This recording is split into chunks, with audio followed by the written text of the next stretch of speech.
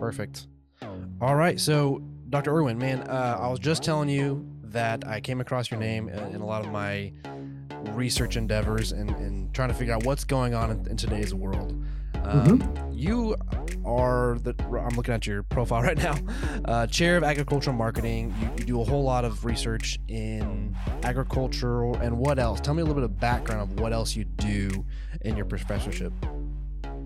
Sure, thanks. Well, I've been a professor of agricultural economics for a long time. This is my 37th year as Ooh.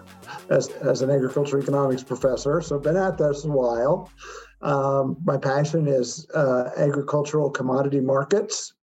I teach courses here at the University of Illinois on how to analyze prices in those markets, and I am very active in terms of public engagement about issues related to agricultural and food markets. So, for example, I write very frequently on a website called Farm Doc Daily on these topics, and I'm very active on Twitter. Probably the most active agricultural economist anywhere on Twitter. Whether that's a good or a bad thing, I'm not sure. And uh, so that's that part of it. And then I do research, a lot of research. I write a lot of Mm. academic papers on just all sorts of topics related to agricultural commodity markets. Topics like how accurate is the USDA at forecasting the size of the annual U.S. corn crop in recent years, things like that. Hmm. Or I'm also very interested in topics related to biofuels markets. So things like the ethanol mandate, RIN markets, how all that works. Interested in that. Um, so that's my university appointment. I also am still involved in my family's farm back in Iowa where I grew up. Oh, that's awesome.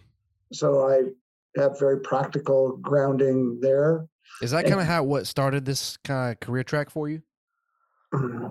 well, that's really where it started. As I say, in my bio, and it's really the truth. Um, I grew up on a family farm in Iowa, and my father was very interested in the markets, and I kind of picked up that bug from him. Hmm. I loved our trips to our local grain elevator to check the prices from Chicago every day. He followed the prices more than a lot of farmers, and I picked that up when I was a young boy out in Iowa, and my fascination has never really wavered. I'm as interested in those topics as I was, over Hmm. 50 years ago. So, if you don't mind me asking, what was the main fascination and draw for this topic for you? Like, this isn't a typical thing that the kid wants to say when they grow up. I want to study agricultural economics. Like, how did that become such an applicable thing in your life? Well, just a little bit of a backstory. It's interesting you asked that question because I've thought a lot about those kind of topics because I've written a book that's part memoir, and the biggest part is trying to explain how commodity markets work to the public. And so, Oh, well, this is uh, perfect then. yeah, and so that hopefully will be coming out in the next 6 months. What's it called? Uh, it's called Back to the Futures, Crashing Dirt Bikes, Chasing Cows, and Understanding Commodity Futures Markets. That's amazing. I'm gonna have to look that up now. Or once it publishes. Yeah, it's not published yet. Yeah. So, um, for me, it well, I'll just say this. I grew up in a Iowa farm family that was obsessed with two things. The first were the agricultural markets. If you're around farmers, they are always talking in Iowa about the price of corn, soybeans, hogs, and cattle. Hmm. You go anywhere today, that's still what farmers, a lot of what they're talking about. The second thing they talk about is the weather. Yeah. Yeah. And so I just grew up in an environment where at the local coffee shop, when we go to the elevator. This was the topic that farmers would talk about. And it also relates to the second thing that my family was obsessed with, in particular my father, was automobile racing. And so we'd go to a lot of dirt tracks with his racing buddies, and on these long car trips around Iowa, chasing around dirt tracks. That's the main thing that they talk about was That's awesome. markets. Yeah. And so, it was just something, that was kind of the water that I swam in as a young boy. And it just piqued my interest. And, I could, as I got older in high school, I began to be able to see how critical prices were to my family's livelihood. Mm-hmm. And so that was natural. I also had some of it is just serendipitous timing, that when I was in the middle of high school coincided with the great commodity price spike of 1973-74. Much bigger in real terms than the current price movements. They were just jarringly large price increases, and this made price movements super interesting. Always wonders, well, why did corn and soybean prices go so high?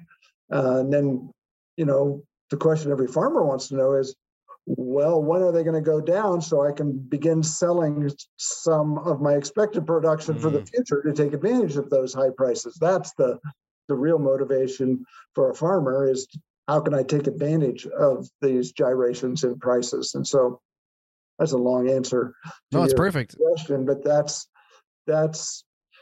and then I went to college at Iowa State and found out that I studied agriculture economics, and there's different parts of that field, and I continue to be fascinated by the futures markets. And I got to make my first visit to Chicago, where the big futures markets are located. Mm-hmm. And in those days, I don't know, maybe you might recall a brief scene from a movie like Ferris Bueller's Day Off from the 1980s, or Trading Places with Eddie Murphy, where they show pictures of the pits and guys trading. There's a famous scene in Ferris Bueller where they're trying to do this, and it was just intoxicating. Yeah, I'll bet.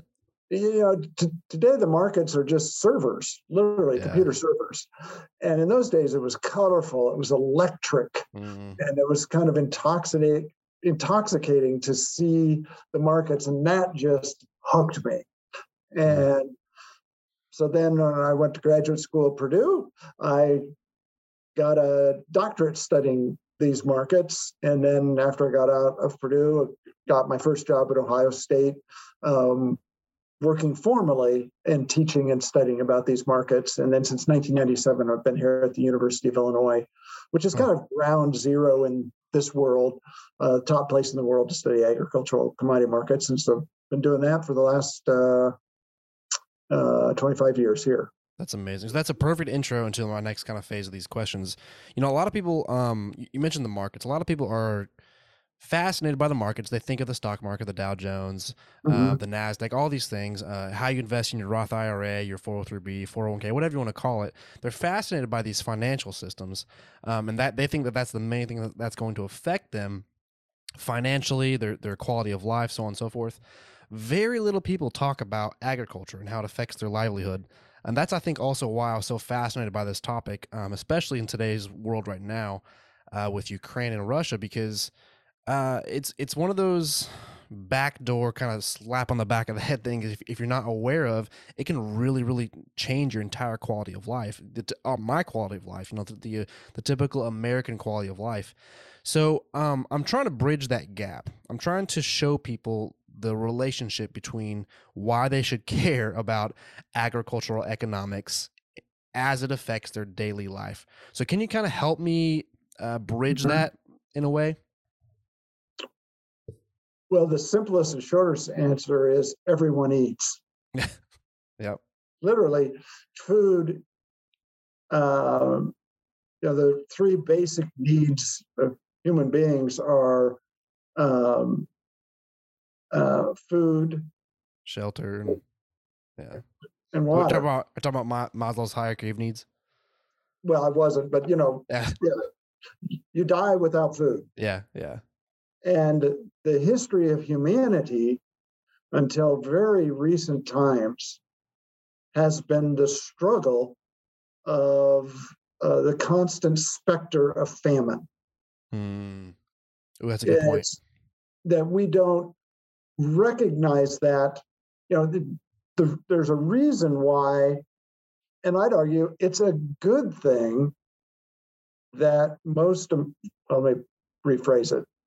Not surprising that most Americans don't have any idea the connection between agriculture and agriculture economics and food production to their daily lives. Mm. That is a luxury of our modern civilizations. Yep.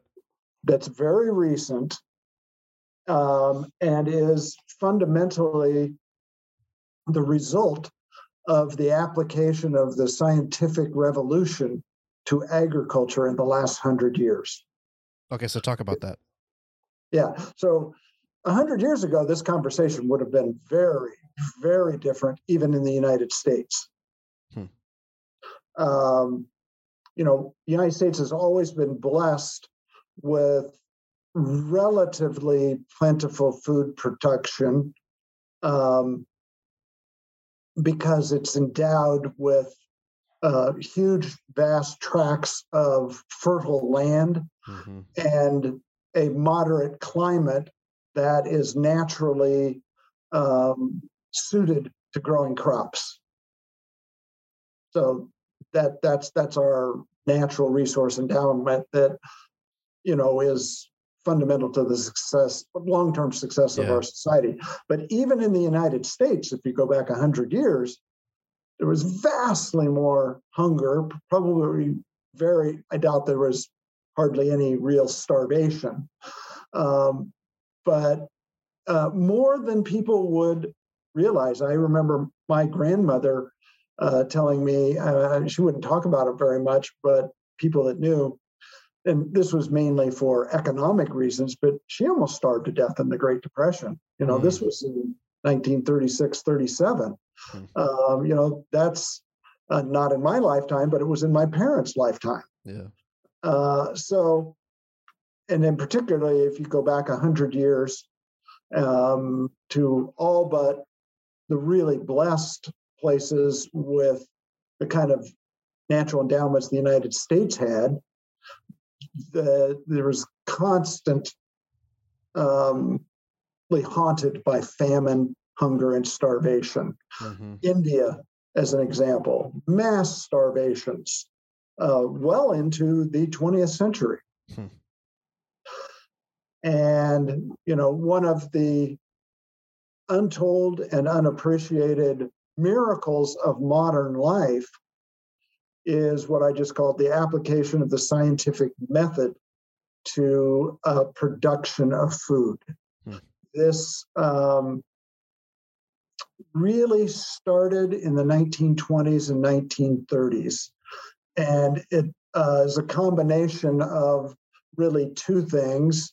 One is genetics.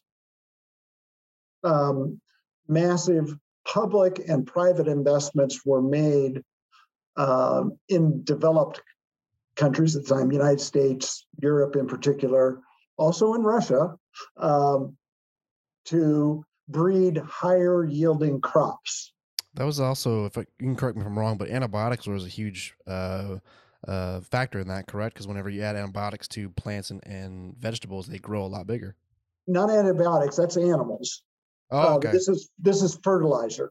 Okay. Particularly nitrogen fertilizer.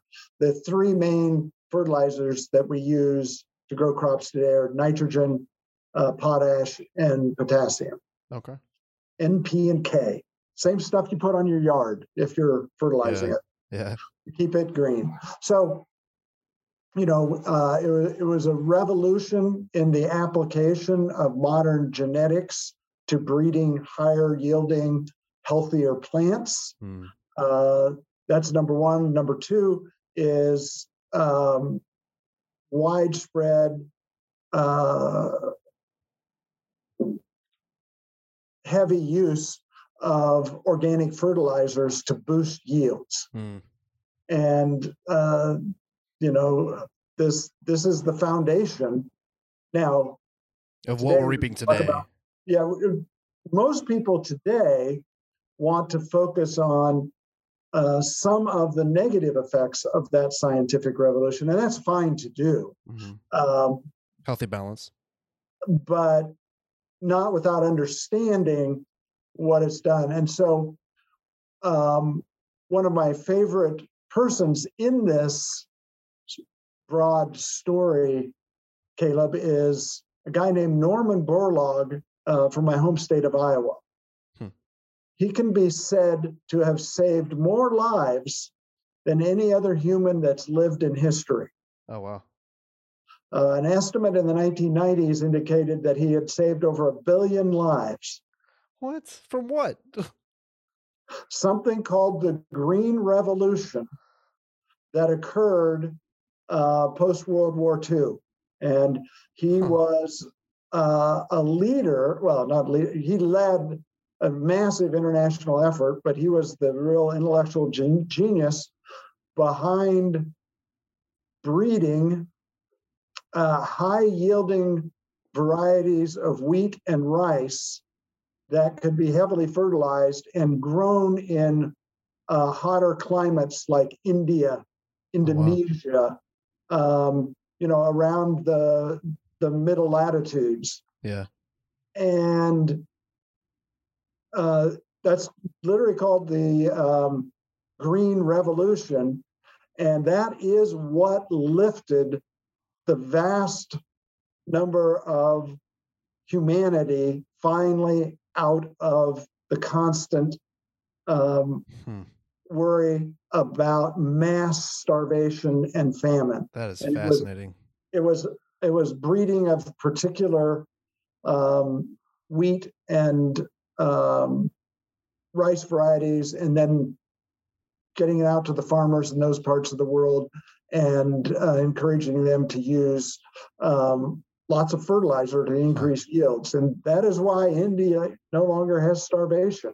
That's so wild. it's a long-winded answer to that's why you should care. Yeah. Because literally our civilization rests on kind of this behind the scenes, constantly humming, extremely well-oiled machine based on the application of science to crop and animal production. And it's so successful that today, rather than starvation, the main health problem in the developed part of the world, but even in less developed worlds more and more, is not enough food to eat, it's too much. Obesity epidemic. Yeah. There's all sorts of reasons for that. Yeah. So that's a long-winded, I'll try to maybe be shorter in the future. Man, I'm listening. If I feel like I need to jump in and cut you off, whatever, I will. But dude, this is fascinating to me. So that's the foundation. Okay. And if you do not have that foundation, Caleb, people starve. Yeah. It's and so what happens is this is going on behind the scenes. You can go to the grocery store, get whatever you want. You can go to Whole Foods, a mind-boggling array of foods and particular ways they're produced, whatever your preference is for local or you don't care, or it's GMO, non-GMO, all that stuff. But, you can get whatever you want almost year-round, 24/7.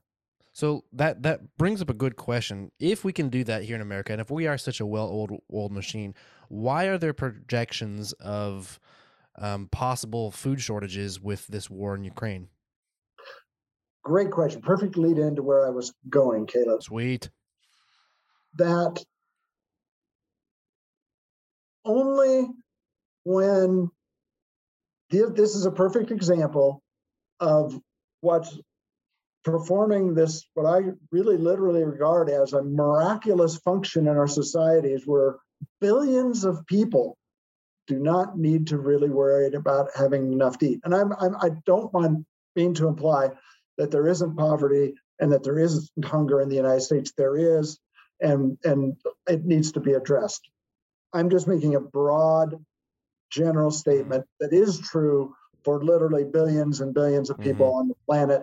They don't have to give a second thought to what was humanity's main problem for all but this tiny slice of humanity. You're comparing previous generations, pretty much since the beginning of time. Since the beginning of time, food shortages has always been an issue, right?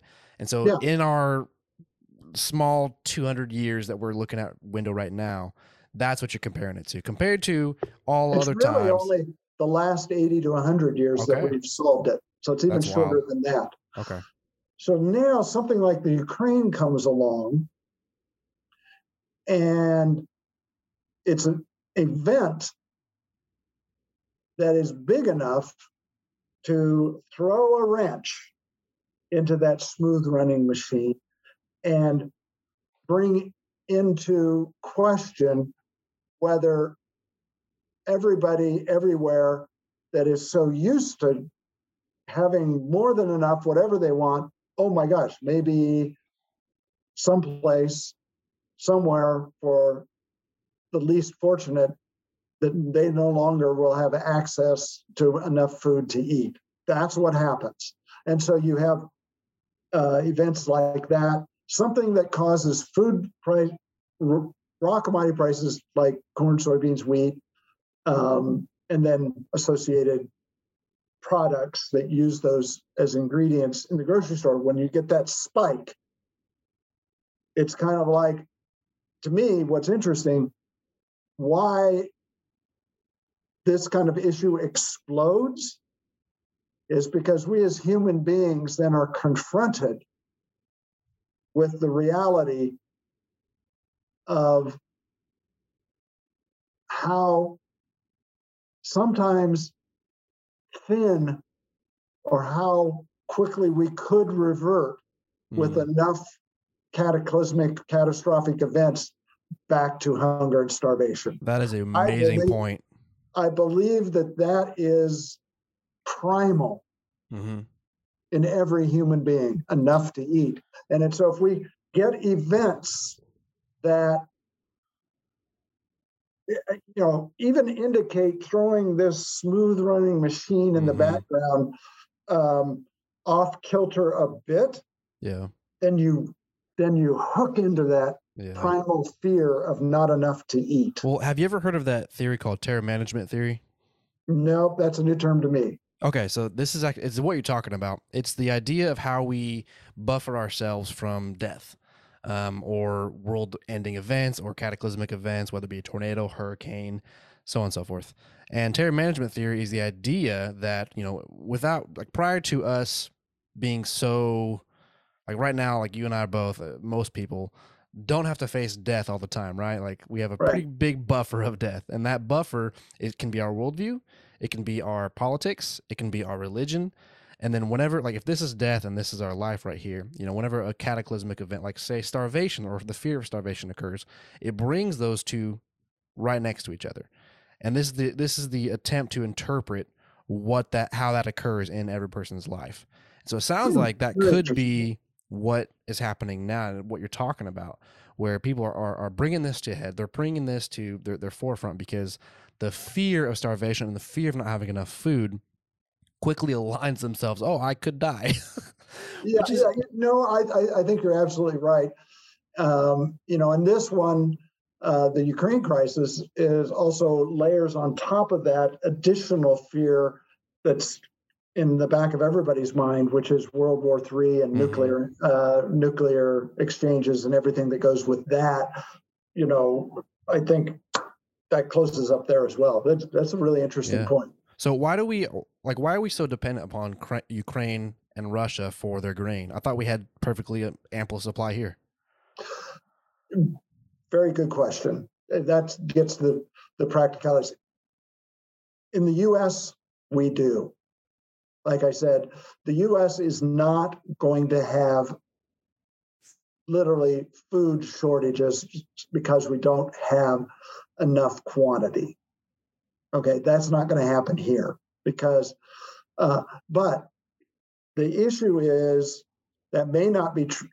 So we're an exporter of a wide array of agricultural commodities. Mm-hmm.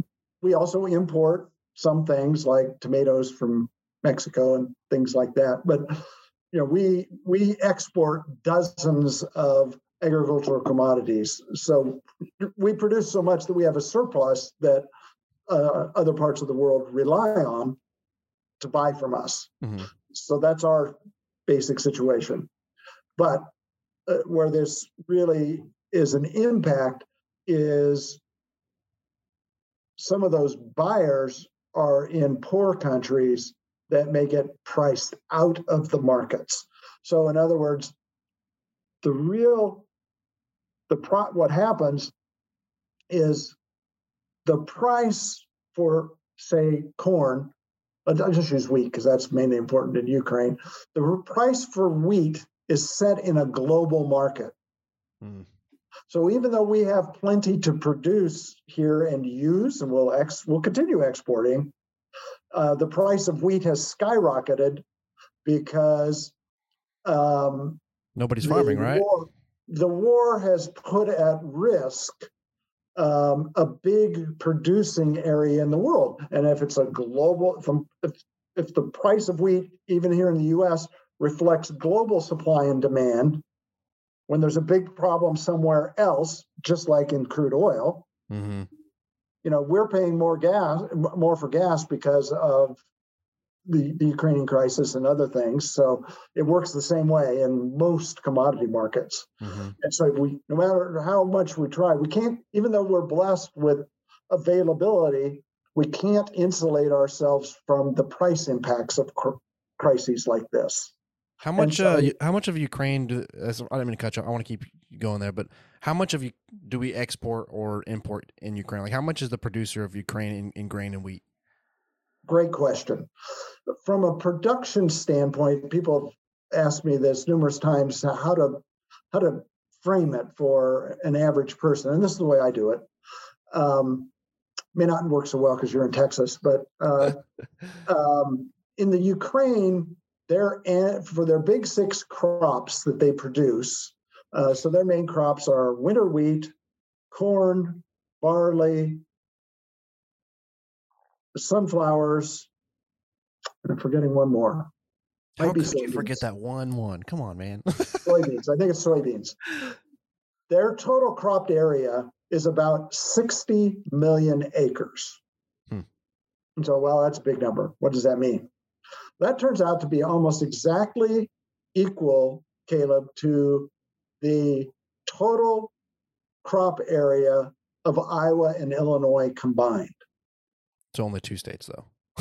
Right, but they're 2 huge producing states. Yeah. I mean, these are for crops. This is the heart of the production area. If you've ever driven through this part, if you've driven north through Illinois or east, west through Illinois and Iowa, the corn and soybean fields seemingly go on forever. So if the 2 states of America that are the highest yielding crops in the U.S., what other states pull their weight? Like, are those 2 states the 90% of production of those commodities? Oh, in the U.S.? In the U.S. I'm trying to compare that to like Ukraine. Probably, I'd have to go look that up, but just off the top of my head, I think that they're about 30% of corn and soybean production. Okay, so all of Ukraine, 60 million acres, is equivalent to roughly 30% of production in the U.S. of that same commodity. Yes. Okay, I'm trying to just gain perspective. Well, of their total area. And so that's their production base. So the war has put at risk what I say an Illinois and Iowa-sized hole in global grain supplies. Mm-hmm. That's a big hole by historical standards, potentially. Now, this has all got to play out. It's not all flushed yet, but day by day, it's getting closer and closer to getting flushed. So, what is the rough percentage of Ukraine's production worldwide in the worldwide market? Is it 30%, 80% of the? No, of the it's market? not even close to that. It's the big thing is not Ukraine's production, but their involvement in world trade of agricultural commodities. So the Ukraine, in particular, is a very important wheat producer. Off the top of my head, they're either the second or third largest wheat exporter in the world. Okay. Who's the first? Russia. Oh, okay. It's making sense now. Yeah. 2 + 2 is equaling 4 now, isn't it, on wheat and on, why is everybody talking about wheat? Yeah. Okay. So that makes sense. You're talking about a third of the global exports of wheat from the Ukraine and Russia. And in particular, as you might imagine, because they're close to that, lots of countries in Africa and the Middle East rely heavily. So where are those going? To less developed, poorer countries rely heavily on what's called the Black Sea region for wheat imports now. And this is probably the real fear from a global standpoint, is that they could be priced out. Those countries could be priced out. The governments can't offset the price increases. And so it leads to civil unrest in those kinds of countries. And so that's, it will be unpleasant, and no one will like the food price inflation that this can lead to in a rich country like the U.S., but there's no reason why, unless you're super poor, that you won't have enough to eat in a place like the United States. But this is where the real specter of hunger from this price spike and disruption of production and supplies really comes home in the globe. Country like Egypt. So how is that going to affect us for the most part? I mean, is there a way? I'm sure the U.S. is probably trying to do more of this, but globalism. There's a lot of interesting things about globalism. The global markets, everything from how things are even spread virally. With COVID, these things are. There's a lot of good things about globalism, but there's a lot of bad things about global markets as well. Is there a way to more diversify something like agriculture and wheat to where it doesn't affect the U.S. like it would, 100, 200 years ago, where global markets weren't so dependent on each other? Do you get what I'm trying to say? Yeah, well, there's really no way that a country, if you want an open trading and the benefits of trade, then you're going to have to live with price volatility like this. There's no way around it. The only way that you can insulate yourself is using a terrible word economists have invented called autarky. And autarky is where you literally think North Korea. North Korea has an autarkic economy. They have a wall around their economy. Yeah. And that is the only way, so that you build a wall. Funny phrase now. Yeah. One of my favorite old TV shows is Arrested Development. I don't know if you're familiar with that or like that. That was a whole theme there. Build a wall. And I love it. But you'd have to build a wall around the entire United States in a legal sense, and you wouldn't allow economic activity to occur outside of our borders, which would cripple the economy. Because we know that, but that's the.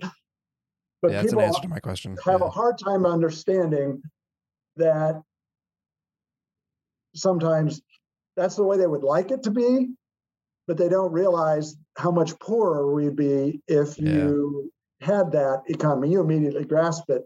Yeah. And so if we're going to get the benefits of trade, you're going to have price falls. You can't. It's just applying a cost benefit analysis. The costs, this is a cost. The benefits far outweigh the cost for closing your borders and not doing free trade or not having trade with other countries.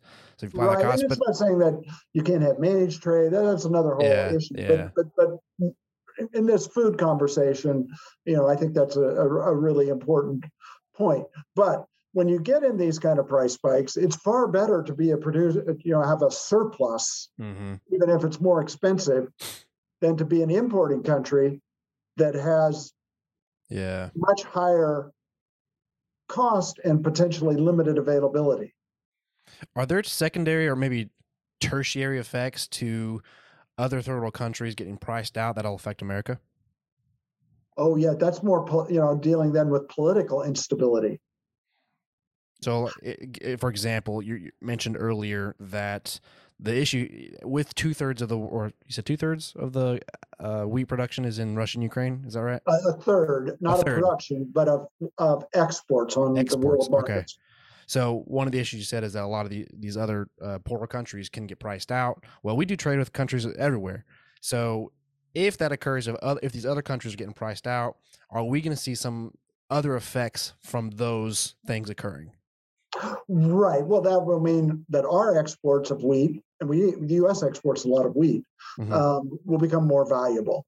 Okay. And but this is where the problem comes in: as prices rise and the cost of buying, we have a lot of rich buyers of our wheat too, like Japan and China.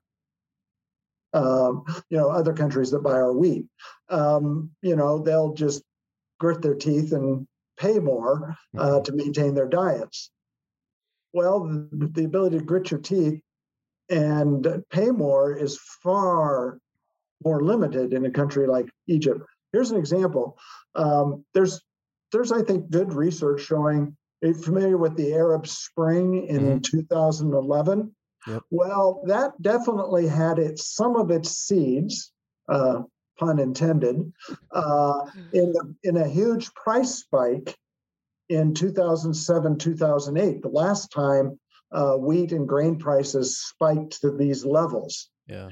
And there was the exact same kind of cycle of spiking prices, less availability, and then civil unrest in Northern Africa, where the diets are heavily wheat dependent. Yeah.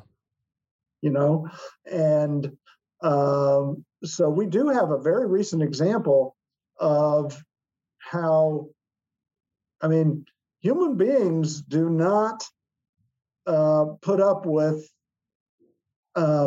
food, real food insecurity and hunger very, very well, and for good reasons. Yeah. Quickly you get people in the streets faster than almost anything else. Does this have the potential to kind of thrust America upward in the global systems of agriculture? Because you essentially become one of the more primary exporters of wheat whenever you have a third of the people kind of with Ukraine and Russia kind of out of it. And then you're talking about how prices are going to go up. That means America's going to be doing probably more dealing of wheat because they're going to be one of more primary exporters. Does that have the potential to thrust America even higher into the global markets? Well, I don't know if I would use the word higher. It does mean that American farmers are in a really nice period of prosperity, which they like. Here's a little insider tip for you, Caleb. Hang on, let me shut my door. The dogs are barking. Oh, okay.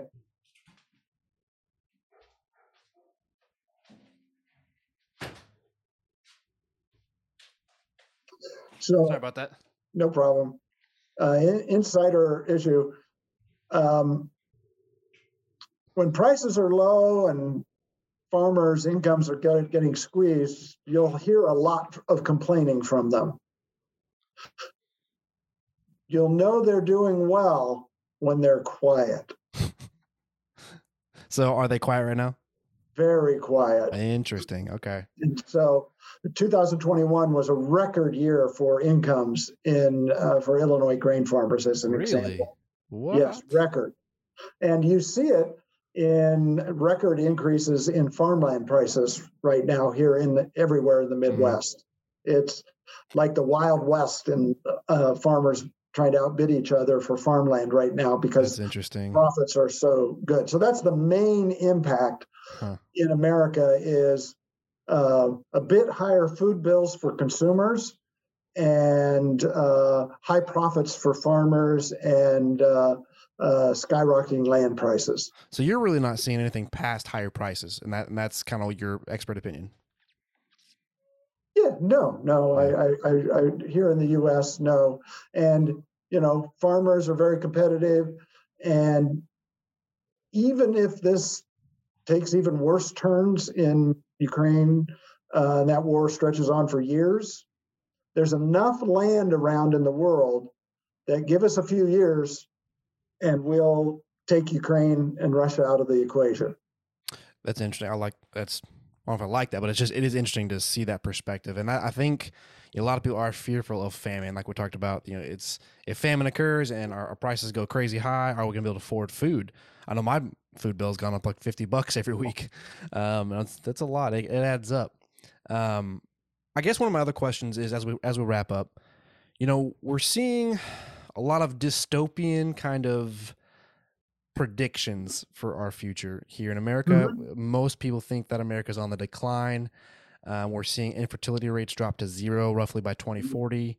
One prediction that MIT, I'm sure you've heard of this, but MIT predicted in the 1970s that economic collapse worldwide would occur roughly in the 2040s. So if you have in the 2040s, you have economic collapse, you have infertility, the fear of famine, a possible World War III happening at the end of 2020s, or not the end, but now. What does this mean? Like, in your expert opinion, as an agricultural expert, what is this looking like for you? Is there hope for the future for America? Yeah. I mean, we have to admit that there are catastrophic black swan type risks out there. We're the closest to a nuclear threshold, I believe, that we've been since the 1962 Cuban Missile Crisis. Yeah. Do you think that this current crisis is worse than the Cuban Missile Crisis, or was that worse than this? That was worse. Yeah. I wasn't alive then, so I don't know. If you read the history of that, it might make you a religious person about how providential it was we got out of that without a nuclear war. Yeah. I mean, so close, so many events could have spiraled so easily out of control that, like I said, it can make you a person of faith looking at these facts, how fortunate we were. But so that I want to admit that kind of risk is out there. Yeah. So I don't want to come across as a Pollyanna-ish person, but I still believe that the dystopian predictions are going to be proven to be well off the mark like they have in the past.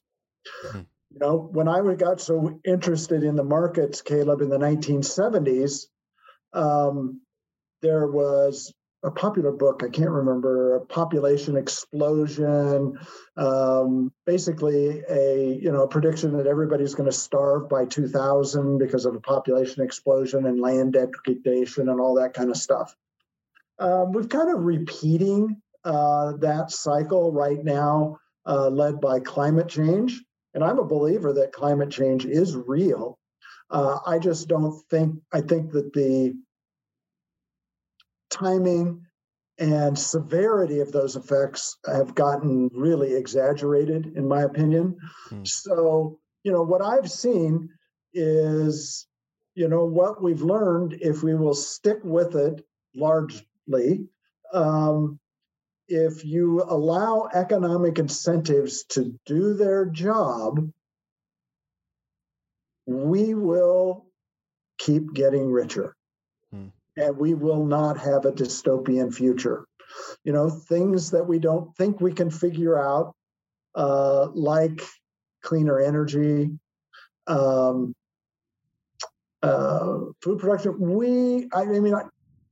I don't want to come across as a person who believes technology solves everything, but if you read history, the progress we've made is just mind-boggling. Oh yeah. And that doesn't happen by accident. It happens by having the incentives, property rights, education, a system that wants to incentivize that kind of economic progress. And if we stick with that, I think that we'll be better off than a lot of people can imagine today. And so, to me, that's an important message from somebody who's an older boomer.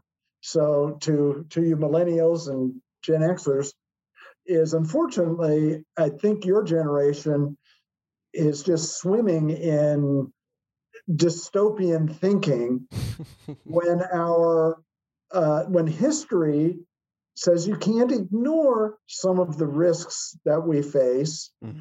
But I think that those are grossly overstated relative to the likely outcome. Why do you think that we are, this is such on the forefront of our minds? Well, that's a really good question. It's beyond the ability of an economist to answer. So I'm just kind of... Personal opinion. Yeah, this is just pure personal opinion.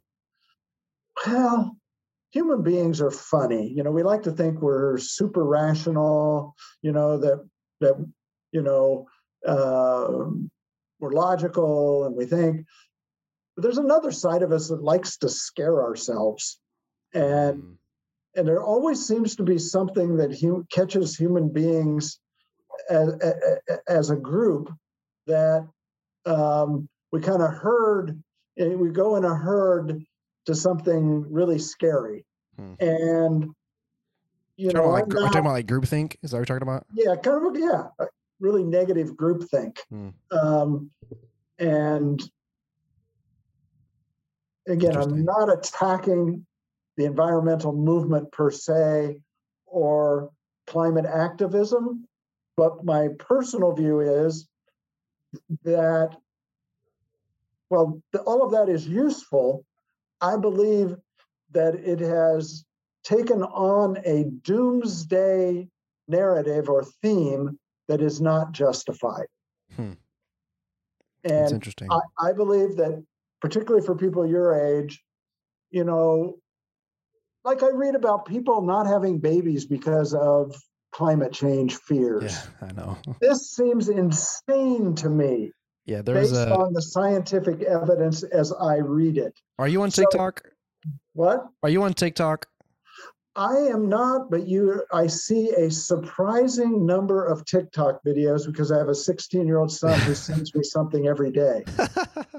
Well, I did a video on this very topic on infertility, and I think it's got 250,000 views on it right now, thousands of comments about people saying this exact same thing about I'm not having kids because of climate change, or it was originally on the Handmaid's Tale, which was basically how a new government was going to be forced into America and they're going to make handmaids out of the fertile women. And the comments on there are interesting to say the least.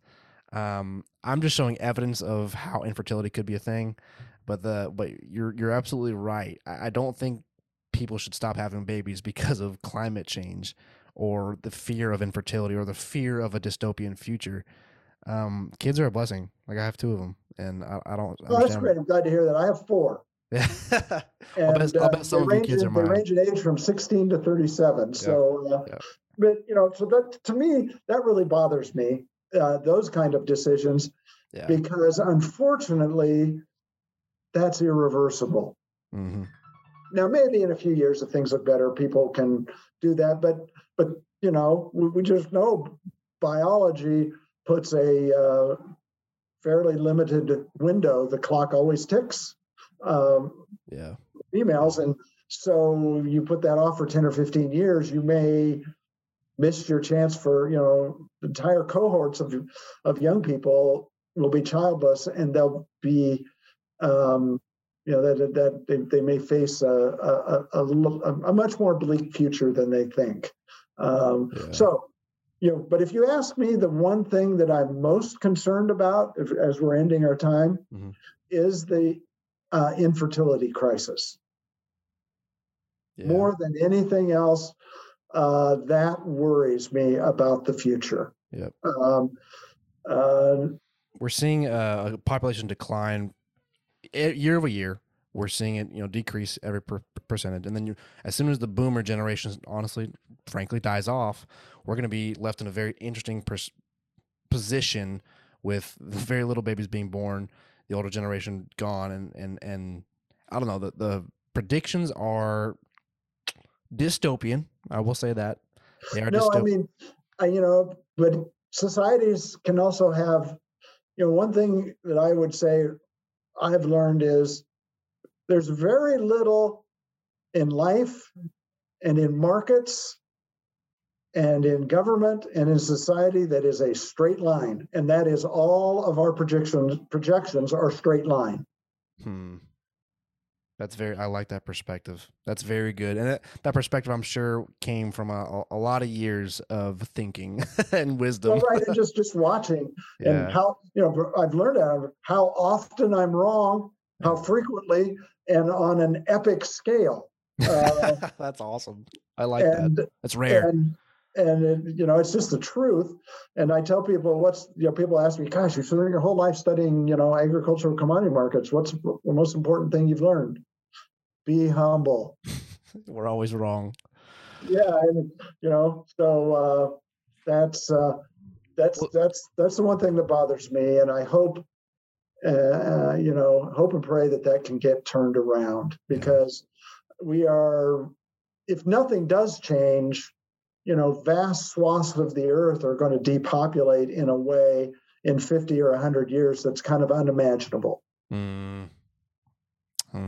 Well, Dr. Irwin, you have brought some amazing insights into a lot of questions I had today. Truly was an honor to have this conversation with you, and I value your opinion. You have some very cool opinions and very interesting perspectives. So thank you so much. Yeah, it was my pleasure. I really enjoyed the conversation, Caleb, and at some point in the future, if you're really bored, we might talk again. Oh, heck yeah. I was actually going to ask you about that. So that's perfect. So thank you so much. This was a great conversation. At some point in the future, let's do it again. Heck yeah. Have a good day, Dr. Irwin. Hey, you too. And warm. I hope it's warmer there than it is here. It's like 80 degrees right now, so it's not bad. No, I don't want to hear that. All right, bye. Bye-bye.